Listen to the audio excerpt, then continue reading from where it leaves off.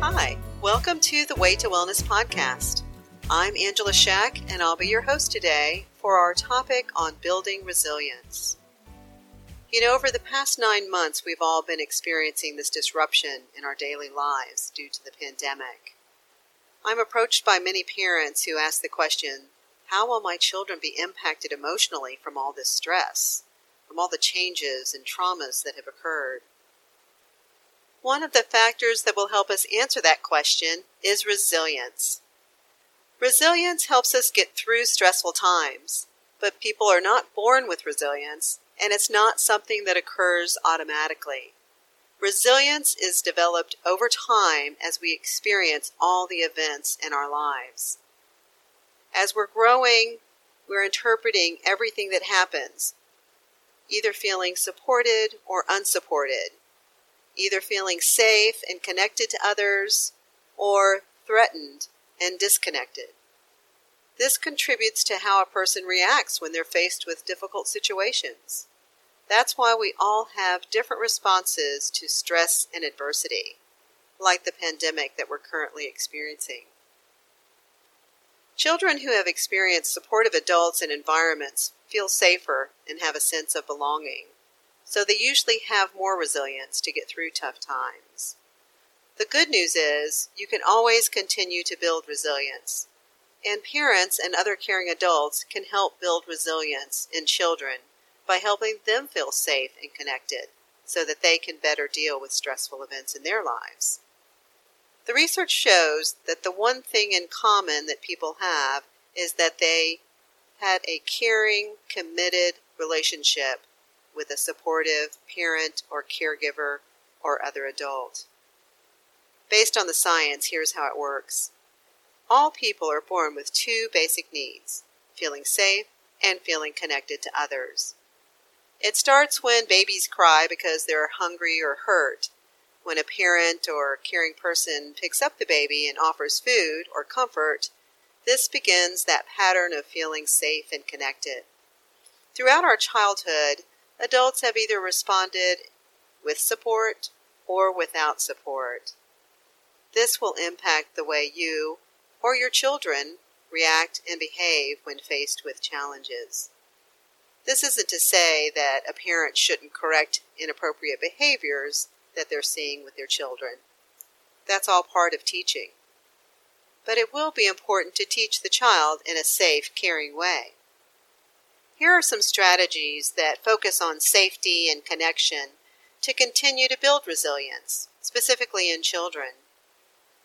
Safety is a primary and primal need for everyone. If you can promote feelings of safety for yourself and your children, this is going to continue to build resilience.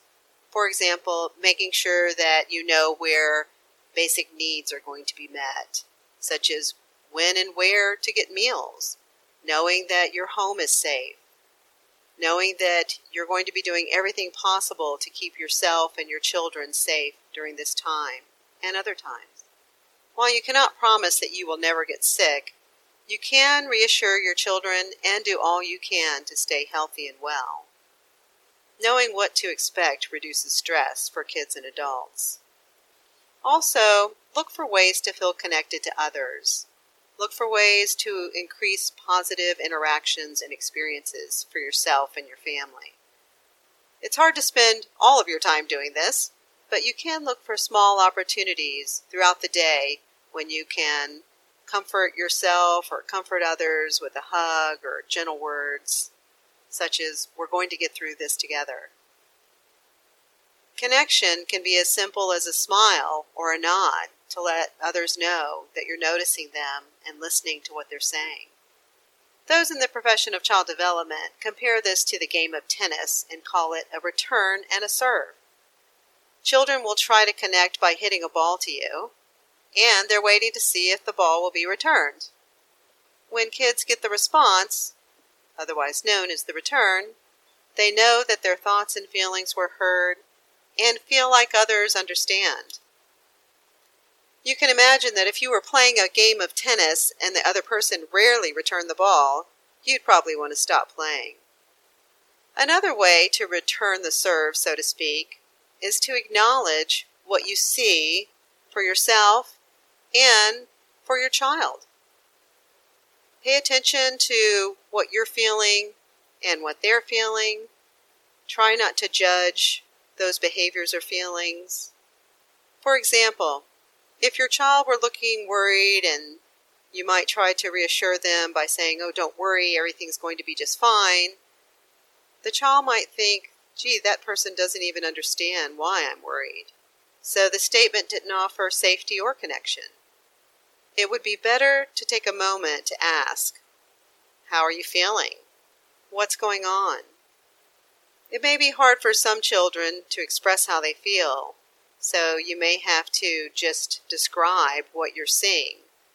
"I see that you've been looking out the window several times, and your breathing is getting faster. It looks like you might be feeling worried. Is that how you're feeling?"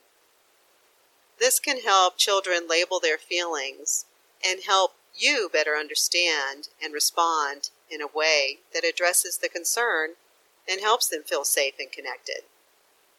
This builds resilience in children, and it's similar in adults as well. So when you're feeling upset or worried, labeling that feeling, expressing that to someone who will be supportive. Those are the things that you can do to continue to build resilience for yourself. This is just a small look at ways to build resilience. But remember, it's the many small things that add up to make a big difference. Resilience is built over time. So give yourself and give your children time and look for those opportunities to give support and acknowledge those feelings and look for ways to comfort yourself and others. And like most things, it's never too late to get started to improve your health and wellness.